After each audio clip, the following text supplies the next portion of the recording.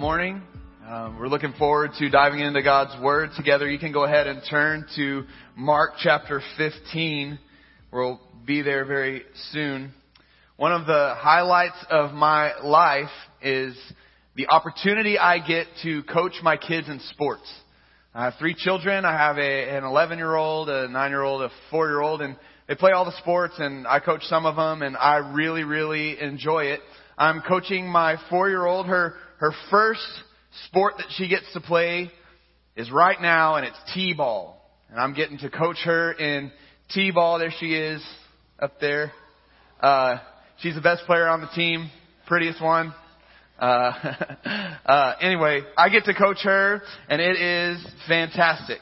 Now, when you're coaching T-ball, the first thing that you got to teach them is you got to teach them to keep their eye on the ball. A lot of you have played T-ball before, I see.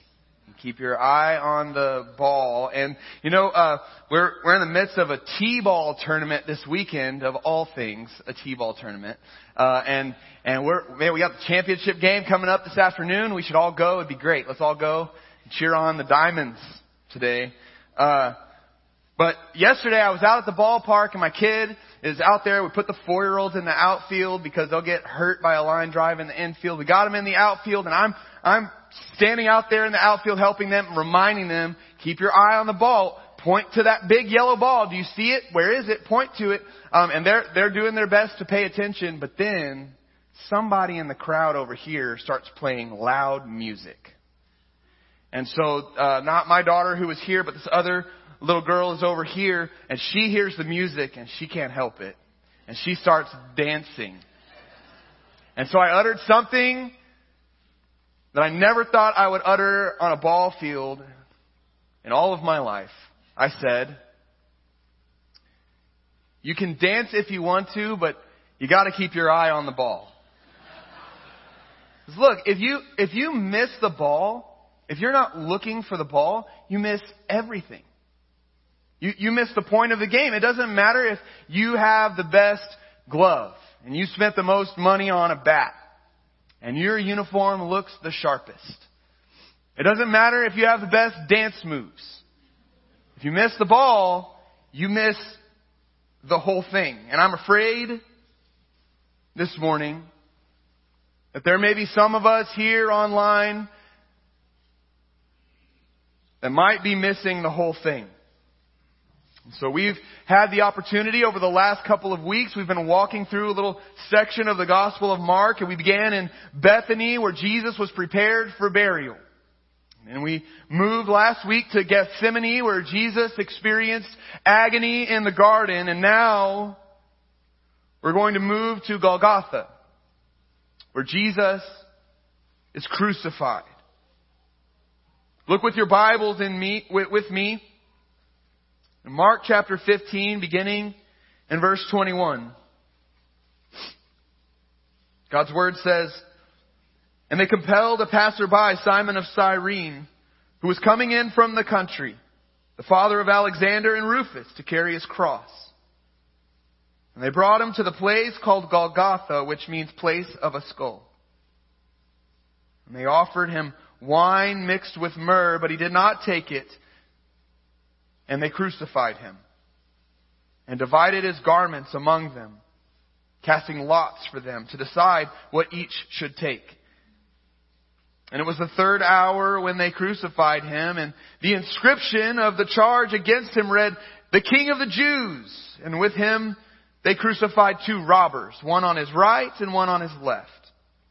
And those who passed by derided him, wagging their heads and saying, "Aha! You who would destroy the temple and rebuild it in 3 days, save yourself and come down from the cross." So also the chief priests with the scribes mocked him to one another, saying, "He saved others, he cannot save himself. Let the Christ, the King of Israel, come down now from the cross, that we may see and believe." Those who were crucified with him also reviled him. And when the 6th hour had come, there was darkness over the whole land until the 9th hour. And at the 9th hour, Jesus cried with a loud voice, Eloi, Eloi, lama sabachthani, which means, my God, why have you forsaken me? And some of the bystanders, hearing it, said, behold, he's calling Elijah. And someone ran and filled a sponge with sour wine, put it on a reed, and gave it to him to drink, saying, wait, let's see whether Elijah will come to take him down. And Jesus uttered a loud cry and breathed his last. And the curtain of the temple was torn in two from top to bottom. And when the centurion who stood facing him saw that in this way he breathed his last, he said, truly this man was the Son of God. And Father, we turn to your word and we ask that you would help us to see. We pray that in Jesus' name. Amen. Now we read this story in Mark 15, and it's a story that I'd wager most of us, all of us, are familiar with. And that can be a great danger to be so familiar with something because you can miss some important details. And those important details may be the whole point.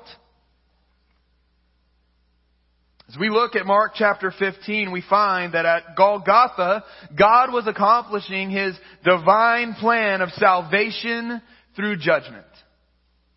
God was accomplishing His divine plan of salvation through judgment. God was accomplishing His plan. You know, none of what took place here at Golgotha on this hill where Jesus was crucified, none of what took place here was an accident. God is not whimsical. Think about the implications of that God is not whimsical. He doesn't decide what to do at the last minute. He doesn't react in real time, like finding out information from different people and then choosing what He will do. He is measured. He is weighed. He is decided. And at Golgotha, God acts. And Mark chapter 15 contains a heap of allusions to Psalm 22. Psalm 22 is kind of the background for Mark 15. And the easiest way to see that is Jesus' quotation of Psalm 22. Jesus says, my God, why have you forsaken me? That's a quotation of Psalm 22. But there are some other things that, as well, some allusions like the casting of lots for Jesus' garments. That's Psalm 22. Or the wagging of the heads of the passersby. That is an allusion to Psalm 22. And we could spend a long time looking into the details and asking some really important questions that we could learn a lot from. Like, why was Psalm 22 on Jesus' mind? Why did He quote that psalm of all things? Or we could look into it and we could learn about the nature of suffering. Like King David wrote Psalm 22 and he suffered like this and said these things.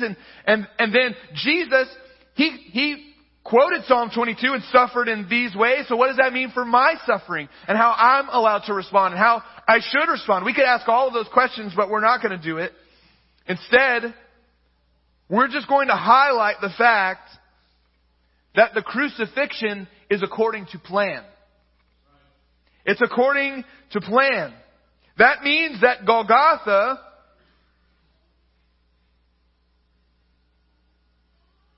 was the plan of God from the beginning. You know, the Old Testament is not just like a prediction book where we're supposed to try to figure out what it's predicting, nor is it something that's irrelevant that we should just unhitch ourselves from because it doesn't matter anymore. That's not what the Old Testament is. The Old Testament lays for us the beginning of this story, and it creates a pattern for us to understand what Jesus has come to do. That's what Psalm 22 does for Mark 15. The events of Golgotha, it shows us that God is not whimsical. He has planned the cross from the beginning. The cross is not something that happened to Jesus, like He's a sailboat that just puts its sail up and lets the wind blow it wherever. But rather, He's got His hand on the rudder and He steers directly toward His chosen destination. It was the will of God for Jesus to die. That was the plan. But why was that the plan? I said a second ago that God's plan is salvation through judgment. God's plan is salvation through judgment. Mark tells us that Jesus came to give His life as a ransom for many. And Jesus came to save us from our sins. We can't save ourselves, and so Jesus came. And we know that the way Jesus came to save us was by dying on the cross for our sins. But how does that make sense? How does that make sense? Why does dying on the cross save us from our sins? Well, the answer is salvation through judgment. You know, God is holy, and holy God demands justice for sin. He will not sweep sin under the rug. God will not wink at our sin. God doesn't giggle at our sin with us. Oh, that's just the way I am. You know me. Sin deserves justice. Sinners deserve judgment. That is the promise of the Bible from the beginning. In the Garden of Eden, when Adam and Eve sinned, one of the first things God says to them is, "Cursed are you." Sin will be punished. Judgment from God is a promise of the Bible from the opening pages to the very last pages. And we see this theme of judgment in Mark 15 in a few places. The first one that I see, you can look in verse 33. It says that there was, when the 6th hour had come, there was darkness over the whole land until the 9th hour. This is a supernatural darkness. It's not a darkness that was to be expected. It was a supernatural darkness. And in the Bible, when you see supernatural darkness, you should think judgment. An example of that, you know the story of Egypt and the Exodus, right? You know this story that the people of Israel are in bondage in Egypt and they cry out for God to save them. And so God sends a deliverer. He sends Moses, and Moses goes and stands before Pharaoh. He says, God says, "Let my people go." But Pharaoh has a hard heart and he says no. So what does God do? God begins to send a series of plagues. And you've got gnats, and you've got boils, and you've got frogs, and you've got blood water. What was one of the other plagues? Darkness. Darkness over the whole land. There's darkness. It is judgment. God is judging His enemies. And so when you see this supernatural darkness in the Bible, you've got to think judgment. But you don't just think judgment. There's one other thing. Think about the story of the Exodus. God didn't just judge His enemies, the Egyptians. What did He do? He judged His enemies, and in that judgment, through that judgment, He saved His people. His people walked through the Red Sea on dry ground, headed for the Promised Land. God saved His people by judging His enemies. That's the symbol of darkness for us. Judgment is about to come. And at Golgotha, there are at least two objects of God's judgment. The first thing that I see that God judged is the temple. God judged the temple at Golgotha. In verse 38, it tells us that the curtain of the temple was torn in two from top to bottom. Now, the curtain in the temple was not like the curtains at your house. Those might be difficult to tear with your bare hands. But this temple, this curtain at the temple, the veil, was more of a partition. It was almost a wall. It couldn't be easily torn or cut with a pair of scissors. And the fact that this veil was torn is a miraculous thing. But also, it tells us that it was torn from top to bottom, indicating there's only one person responsible for the tearing of the veil. That's God Himself. And the tearing of the veil tells us God is saying, I'm destroying the veil because I'm going to destroy the temple. And why was God going to destroy the temple? Because the temple is no longer needed. You know, the temple, for the Old Testament believers, the temple was the place where God manifests His presence. If you wanted to go be near God, that's where you would go. That's where God was. And you needed your sins forgiven, you would go to the temple, bring your sacrifice, have your sin forgiven. If you needed your relationship to be made right with God, you needed to go to the temple to do that. The temple is destroyed. Jesus said over and over in the Gospels, everything's changing. The temple is going to go away. Everything is changing. The temple would be destroyed. The old way of doing things was going to go away because it's no longer needed.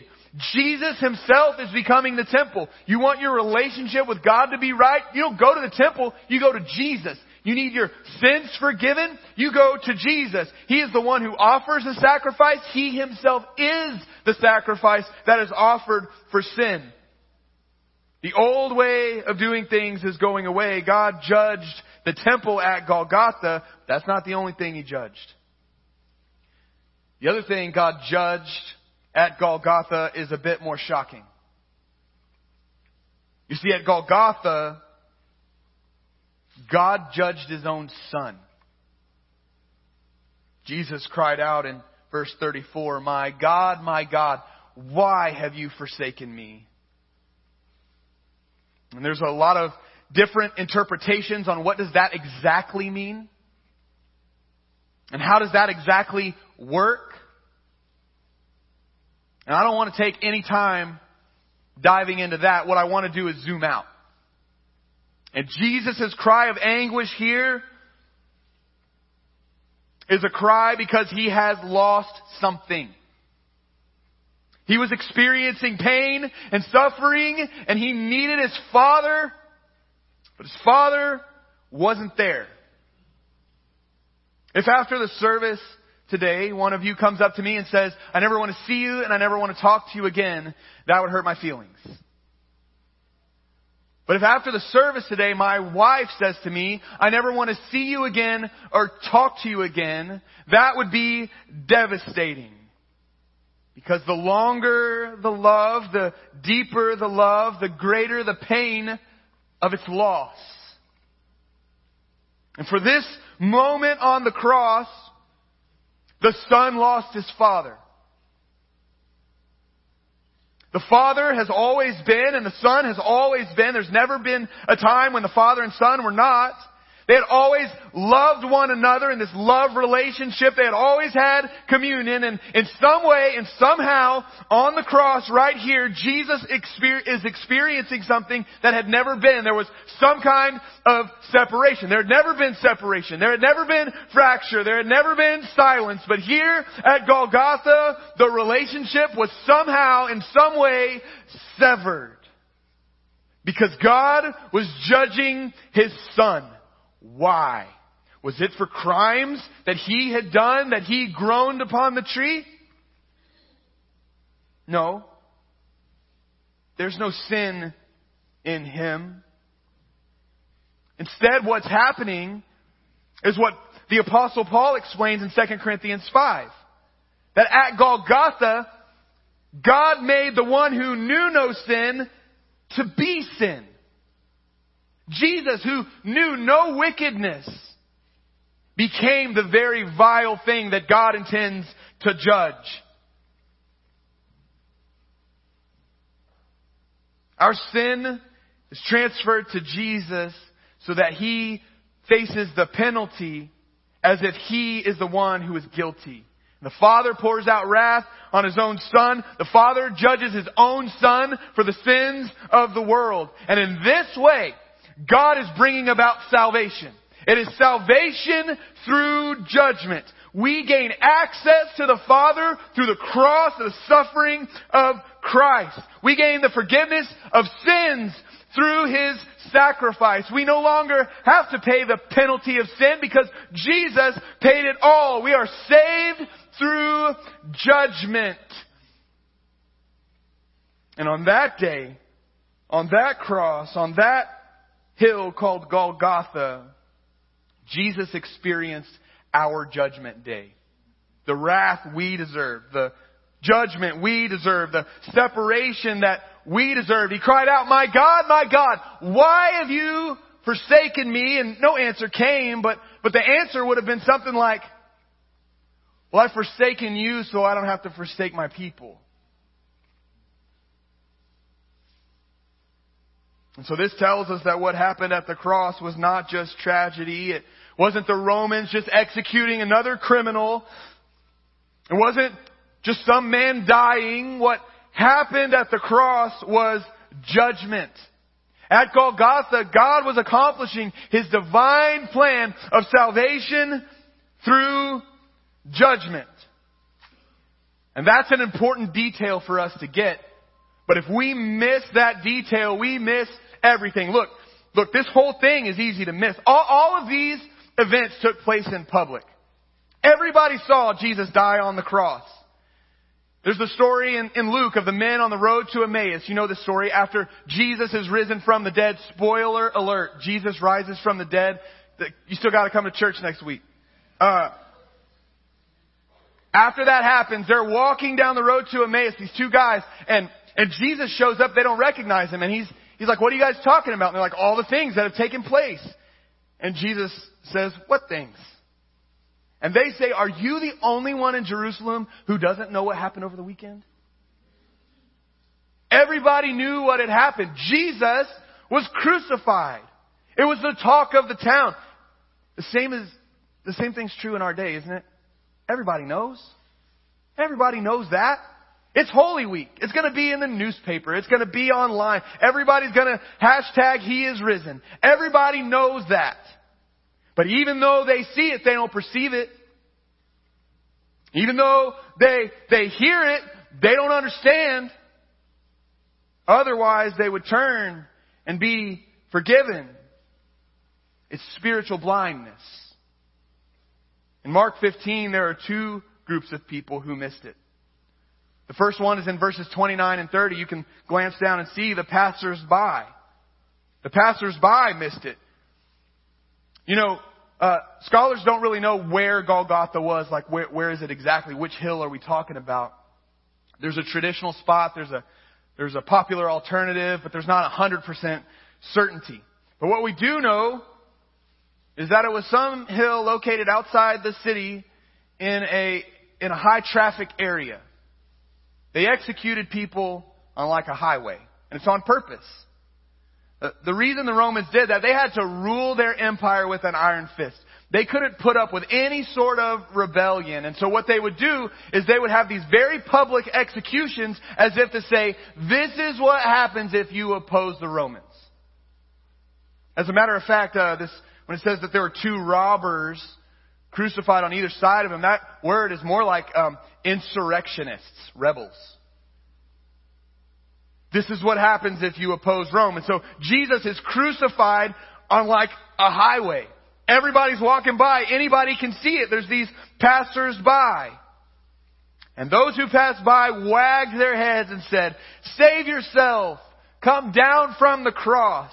Do you see the irony in that statement? Well, they don't know what they're asking. What happens if Jesus comes down from the cross? What happens if Jesus decides that He doesn't want to do this anymore? He had the power to do that. You know, at Jesus' trial, He reminds everybody, He says, all I have to do is say the word, snap my fingers, and thousands of angels will come to my aid. Don't you think the angels were probably hoping for that? They're up in heaven, and Jesus is being mocked and beaten and tortured. He's the Son of God. And they're saying, please just say the word. I got this. Just say the word. But He didn't. And when Jesus was arrested, the whole company of people, a couple of hundred, show up to arrest Jesus. And they say, we're looking for Jesus of Nazareth. He says, I am. And they all fall over backwards on their backs at just the word. It's like Jesus was flexing His muscle for just a second. And then He says, take me away. He lets them arrest Him. And so these people, these passers-by are mocking Him. Come down from the cross. What happens if He does? The judgment that was supposed to fall on Jesus doesn't, and instead falls on us. The very thing they're asking for is the very thing that dooms all of us. They don't know what they're asking. Come down from the cross. The text says that they derided Him. That word is actually, it's blasphemed Him. They blasphemed Him. Did you know that was the religious crime that Jesus was guilty of? You can look back in Mark chapter 14, they asked him, the high priest said to Jesus, "Are you the Son of God?" And finally he just is straightforward and he says, "I am." And the chief priest says, "Well, what further evidence do we need?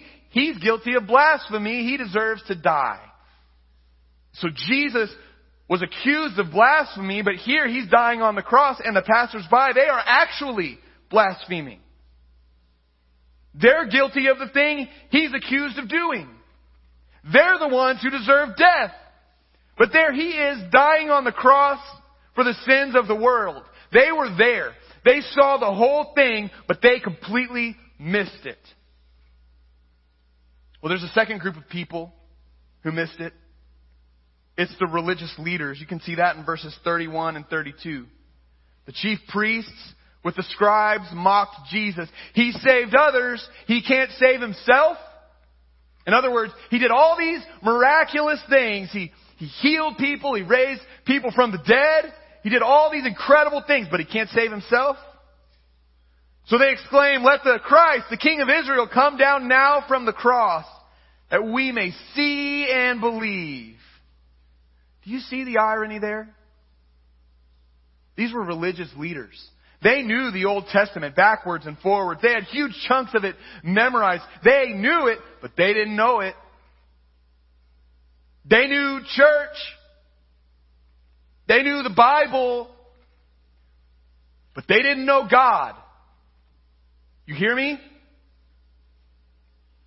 They heard, but they didn't understand. See, the Old Testament presents for us God's servant who was going to come institute a new covenant. And he was going to die in the place of his people. They should have known it was coming. They should have known it was him, and they didn't. And they're demanding, "Come down from the cross and then we'll believe you." Would they have believed if he came down from the cross? There was another time that these religious leaders asked Jesus for a sign to prove he was the Christ. And Jesus told them, "You have Moses and the prophets. You don't need anything else." In other words, you have the Bible. Why won't you believe that? Shouldn't that be enough? And then he said, if you won't believe the Scripture, you wouldn't believe even if someone rose from the dead. See, if Jesus came down from the cross, their sins couldn't be forgiven. But they wouldn't have believed anyway. It seemed like everyone seemed to miss it. The religious people, the general populace, the whole world seemed to believe the same thing. But just because something is popular doesn't mean it's right. And just because the whole world thinks something doesn't mean it's true. Just because something is on the right side of history doesn't mean it's godly. You know, as Christians, we've been on the wrong side of history from the very beginning. It was a Roman cross on Golgotha. But Rome is dead and Jesus is fine. Notice that the whole world seems to believe one thing. Well, actually not the whole world. There's one unlikely person who didn't miss it. His eyes were opened. And he makes this bold, ironic proclamation. The passersby mock Jesus. The religious people mock Jesus. But there's only one truth teller in this whole text. There's one. It's in verse 39. Of all the people at Golgotha, who is the one who sees? It's the Roman centurion. A Roman centurion is named such because he has the command of 100 Roman soldiers. He is a ruthless military commander. He didn't gain his commission by knowing the right people or being voted in.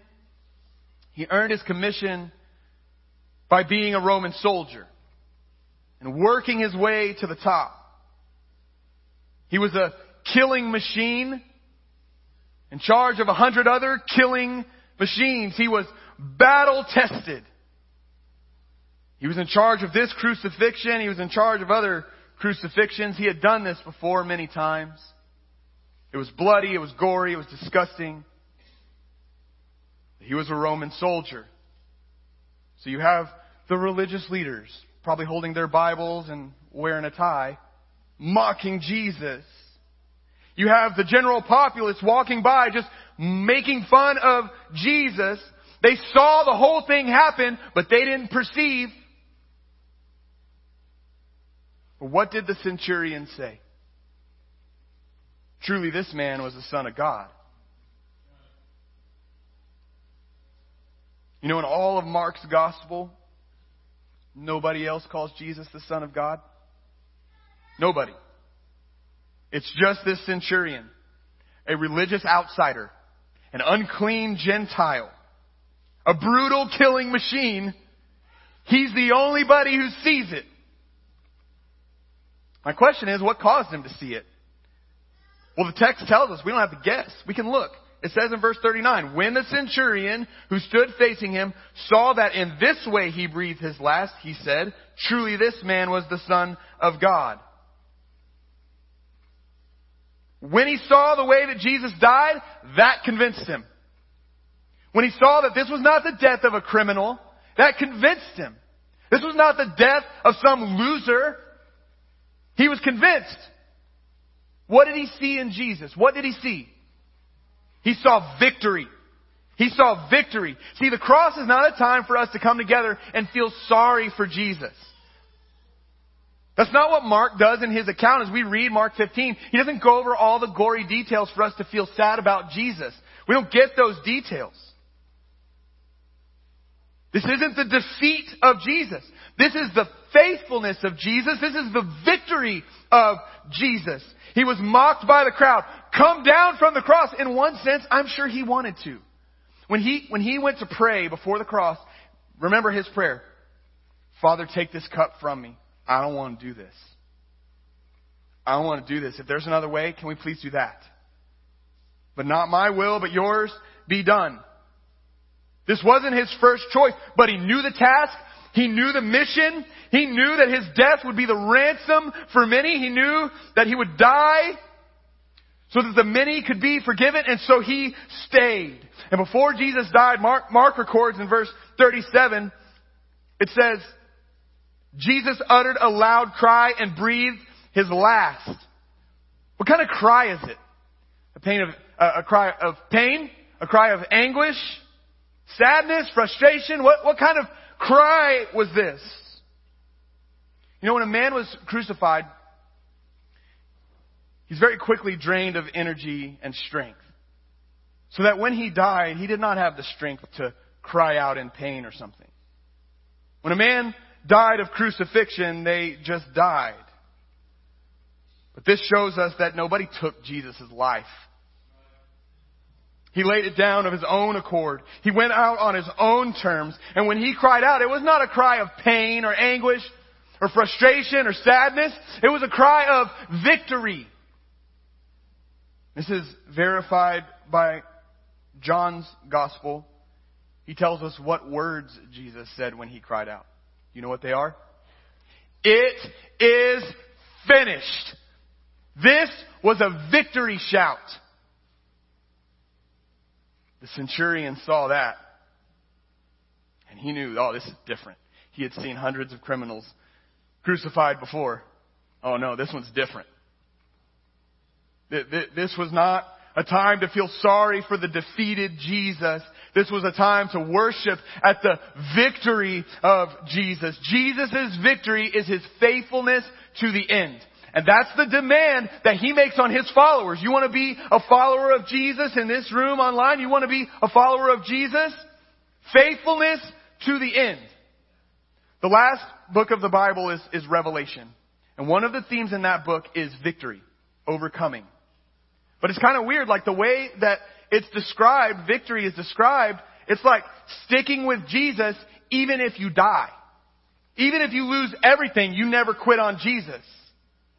Victory, overcoming is sticking with Jesus no matter what. Even if it costs your life.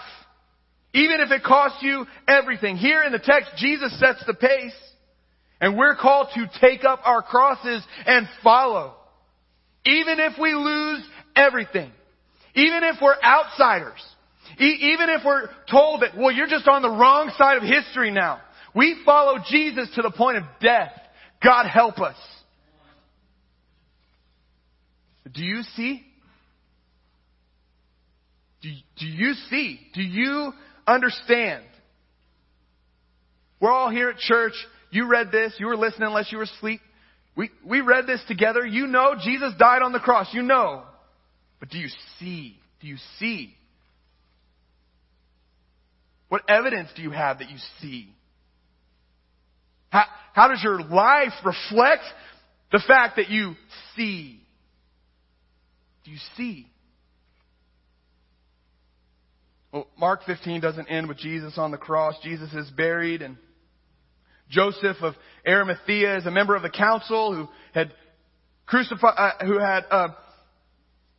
he's a member of the council, and he asked for Jesus' body, and he takes Jesus' body and he puts it in a tomb that was cut out of the rock, and the Bible says that he rolled a stone against the entrance of the tomb. And Mary Magdalene and Mary, the mother of Joseph, saw where he was laid. Matthew's gospel says that the Jews were worried that Jesus' disciples would steal Jesus' body and then tell everybody he rose from the dead. And so Pilate orders protection over the tomb. And Matthew says that Pilate says, you have a guard of soldiers. Go make it as secure as you can. That's the funniest verse in the whole Bible. So Jesus is dead. Jesus is buried. There were two men in an art gallery staring at a painting. And in the painting there is a man playing chess against the devil. The title of the painting is Checkmate. The devil has won. The devil's opponent has no more moves. The king has been put in a position where it doesn't matter where he's moved, it's over. He's lost. And these two men are looking at this painting, and one kind of moves on to the next thing. The other one's standing there staring at the painting. He's really interested because he's an international chess champion. He just kind of wanted to see kind of the board and the moves of it and wanted to see what was going on. And all of a sudden he's shocked. He calls his friend back over. Come here, look at this. His friend's wondering what's going on. He says, it's wrong. The painting is wrong. We've got to tell the artist he can't call this checkmate anymore. The guy doesn't know what's going on. What do you mean? He says the king has one more move. Jesus was put on trial. He's mocked. He's beaten. He's reviled. He's crucified. He's buried. And it seems like evil has won. Checkmate. But it's wrong. The king has one more move. I want y'all to listen to me real close. I'm going to give you some directions. Next week, we're about to celebrate that. We're not there yet. It's still Golgotha here. But next week, we're going to come celebrate Easter together. The king has one more move. And here's what you're going to do. You're going to invite your friends. And you're going to invite your neighbors and your coworkers and the person that you get your soda from the gas station. You're going to invite them to come too. And you're going to park far away so new people can park close. And you're going to sit close and let new people sit in the seats that you really like sitting in, way back there, away from the front. And you're going to sing loud at the top of your lungs, and we're going to celebrate together what Jesus has done. But this morning, I don't want you to miss it. At Golgotha, God was accomplishing His divine plan of salvation through judgment. The question this morning is, how will you respond? Will you assume you're good because you've been in church and you know the deal? Will you assume you're good because I'm a pretty good person, I don't really do bad stuff, so I should be good, right? Or will you examine yourself to see if you're in the faith? Do you trust in Jesus to save you from your sin? Do you really? He has died on your behalf. He has died in your place. He has received the penalty of God's wrath so you don't have to. Trust in Jesus today. Don't miss it.